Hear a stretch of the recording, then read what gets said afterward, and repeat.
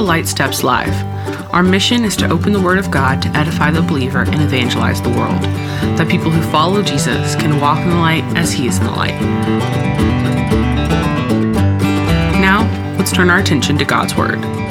Welcome to today's episode of Light Steps Live. We're turning our attention back to the short letter of Jude, and we're turning our attention today to verses 3 and 4. Let me go ahead and read those for us up front.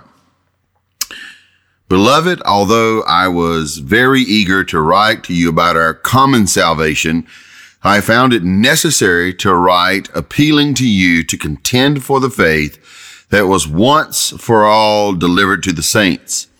For certain people have crept in unnoticed, who long ago were designated for this condemnation, ungodly people who pervert the grace of our God into sensuality and deny our only Master and Lord, Jesus Christ.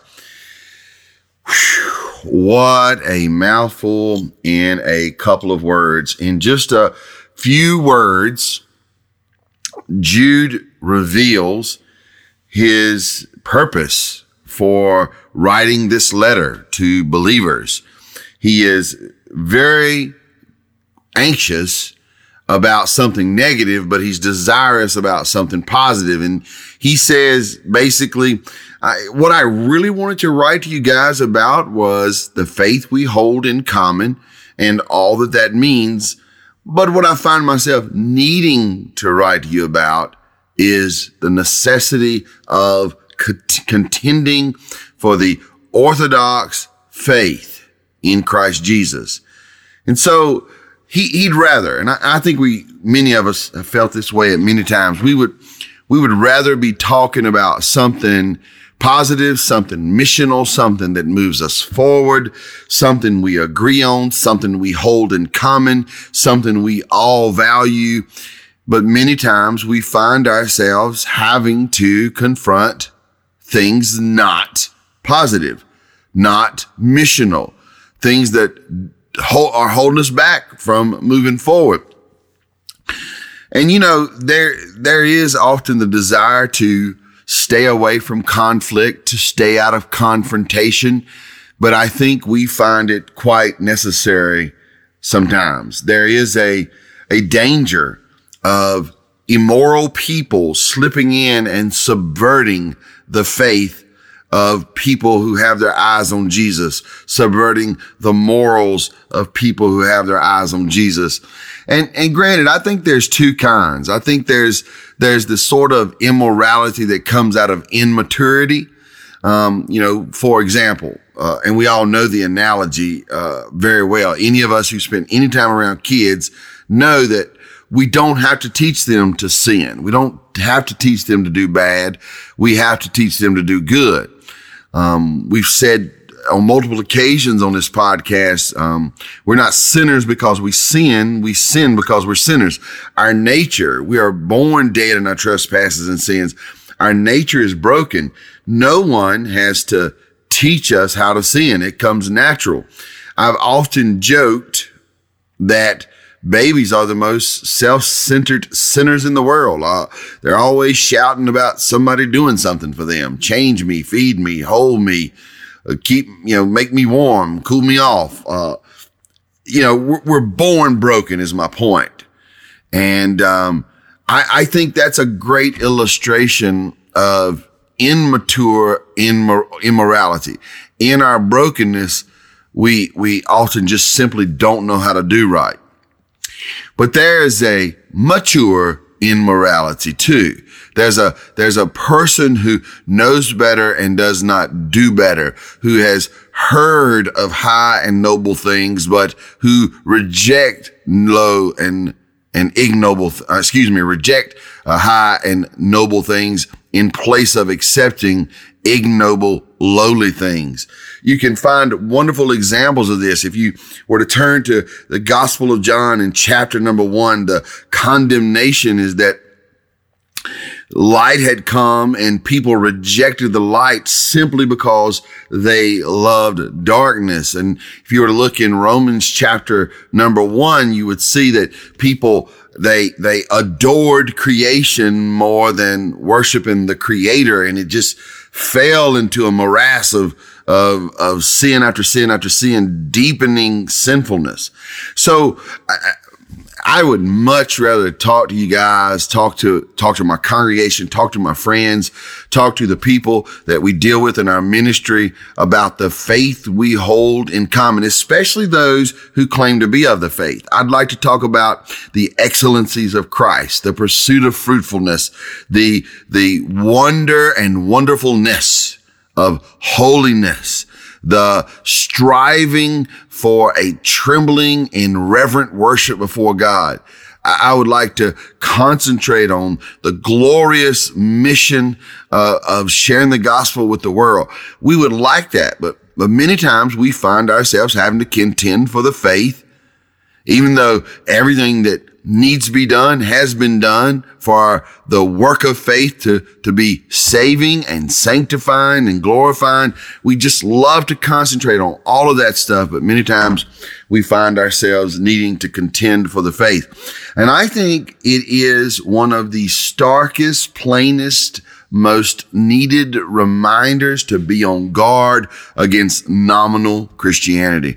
Right here in these 2 little verses, we find a powerful lot of information, a lot of warning, a powerful exhortation to us to not be nominal ourselves and not settle for nominal Christianity in our circles of fellowship in our local church, but to strive for that sort of holiness that matches the character of God and pleases God above. Think about that. So Jude writes, and he says, if you'll allow me a paraphrase, guys, I just really wanted to write to you guys about our common salvation, our common Savior, but I find it necessary to write to you and say, watch out and get to work. Watch out and get to work. And so let's look at what this warning is. And I think we have to take it both in the sense that we're looking at a mirror, right? And we have to take it in the sense that we're looking out of a window.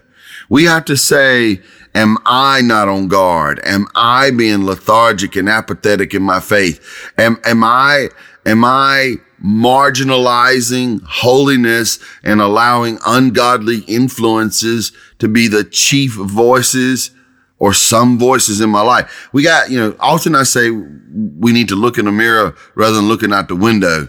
Sometimes I say we need to look in the mirror at ourselves and look out the window at what's going on. Here I say we look in the mirror and out the window simultaneously. So let's look at this. I think it's a absolutely wonderful pastoral letter.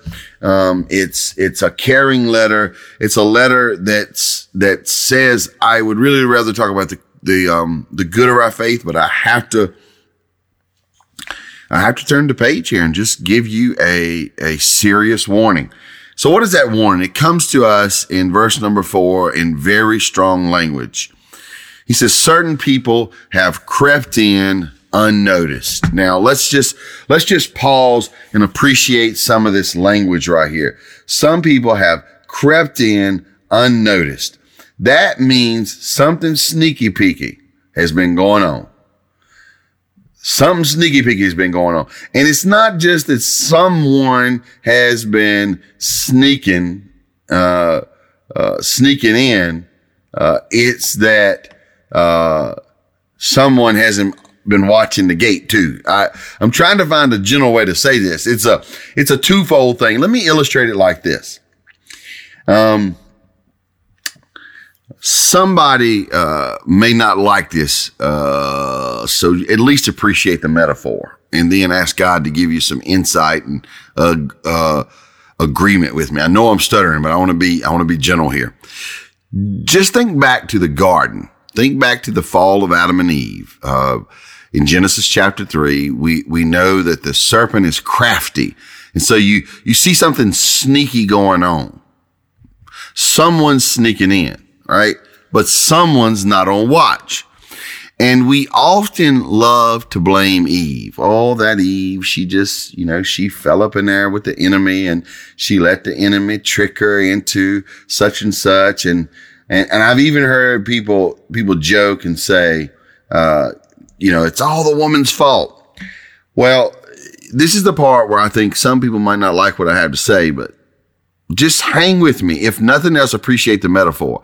I do think, men in particular were created to be the head of the household. And let me say how I mean that in particular. It is God. If you talk about a president abusing authority, it is God who's going to deal with the abuse of presidential authority. And abuse isn't just from tyranny. Abuse can also be from apathy. Okay? Not tending to the things he needs to attend to. Likewise, that authority is not about being a tyrant. So if one is a tyrant, they're going to be held accountable according to tyranny. It's also about diligence. And so if one isn't diligent, they're going to be held accountable according to apathy. Think about what I'm saying. I know somebody's not going to like me saying, "Did you hear that? Tim Bowes just said men are the head of the household." Okay, read through the scriptures all the way through and see if that's the way God's designed things. Then argue with me. But my main point here to say is look at this illustration. The serpent is crafty, so he's doing what crafty things do. Crafty things creep in. So he's being crafty. But also, I think we can clearly see that Adam isn't being diligent. Eve isn't being diligent. And when you look at how God confronts them, it's amazing how they respond. If you look at this in Genesis chapter number 3, it's totally amazing to me. He confronts Eve and Eve's basic response, she sounds like Flip Wilson. The devil made me do it, right? She said, "It was a serpent. It was a serpent." Confronts Adam and Adam says, "It was that woman." You see, he goes horizontal blame. He throws Eve under the bus. It was that woman, but he doesn't stop there, that you gave me. If you had never gave me this woman, it would have never happened. It's interesting that God holds both of them accountable, but it's interesting that Eve immediately blames the serpent. Adam blames the woman and God, but God confronts each individual. So if you look, one of the issues with nominal Christianity is that people aren't on guard. They aren't on guard on guard. Well, that was actually a wonderful faux pas. They aren't on God is what I said. I meant to say they aren't on guard, but they aren't on guard with God, you might say. And certain people creep in. You see this? And I think the chief issue isn't the people. It is the methodology of their actions, and it is the ideology of their beliefs. It's what they do and what they believe. And no matter what people say, they really do what they truly believe. Like people can say, "I believe X," but if they are doing Y, they really believe Y, no matter how many times they say, "I believe X." Now, we're quickly running out of time today, so let me go on. The reason I wanted us to talk about nominal Christianity is because nominal Christianity does not live on guard to the sort of people who are carriers of bad theology, godless behavior, irreligious and irreverent babble, foolishness in behavior. Now, where does it spell it out? It spells it out right here in Jude chapter 1, verse number 4. For certain people have crept in unnoticed. And then it goes on to tell you who these people are. All right. They are people who were long ago designated for this condemnation. Wow. That's That's a discussion for election and the divine sovereignty of God. And there it is. It just shows up everywhere in Scripture. Okay. And then he describes them. These people who were long ago designated for condemnation. They're ungodly people. What does that mean? What does it mean that they're ungodly people? They're false teachers who do not worship God in spirit and in truth. They are void or devoid, as John MacArthur says. They're devoid of reverence. I thought that was a very telling phrase. They're devoid of reverence. And what's interesting is these sort of people will often have the language of spiritual leadership, but they will not have the lives of spiritual holiness. Hello. They'll often have the language of spiritual leadership without having the lives of spiritual holiness. They'll claim to know things, and they'll claim to speak with authority, and many of them will even use the name of God, the name of Jesus, and they'll spout off Scripture, but often it is their sinful behavior that reveals their ungodly character. And so one of the ways to realize who these people are is just what the Scripture says. They pervert the grace of God into sensuality. Okay, there's two pieces here. Here's one of them. They say this sin is okay because God's grace is big. In other words, it's people who justify things God calls sin and blame it on God's grace. Now, just look at the evening news and you'll find a lot of that. But also there are people who ultimately deny their only master and Lord. That's Jesus Christ. That's what he says in verse number 4. That is apostasy. That is horrible. And if you don't know what apostasy means, look it up. It's a word that should be added to a believer's vocabulary. This is really rugged stuff. Basically, their condemnation on this element is that they view themselves as their own master. They basically say, I'm in charge. I decide what's right and wrong. Right? And when you say, I'm in charge, you deny the Lord Jesus. And when you say, I decide what's right and wrong, you pervert the truth and often they blame it on grace and they reveal an ungodly character.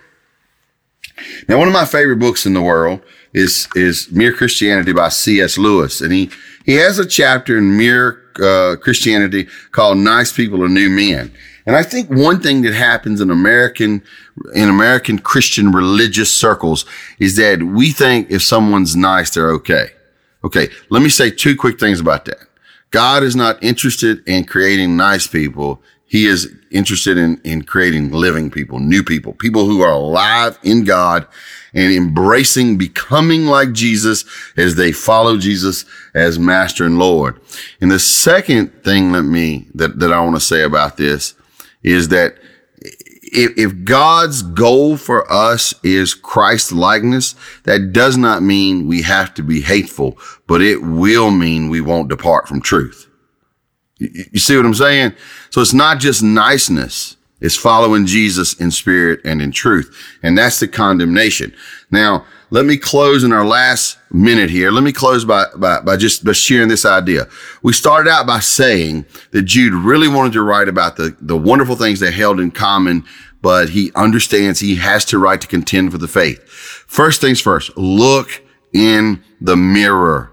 Look in the mirror. Is your faith manifesting in holiness as approved of by God, or are you seeking happiness in the pattern of America? All right. Also look out the window. Are we, in the name of being nice, not attending to the sort of things in our faith and in our faith circles and in our gatherings of the body of Christ? Are we not attending to the serious things of the faith in such a way that we allow people to creep in with ideology that just goes against the word and the way of God? We need to contend for the faith. We need to contend for the faith. And it starts with us taking a look at ourselves, and it starts with us looking around and seeing where things have crept in to our circles. Thanks for listening to Life Steps Live.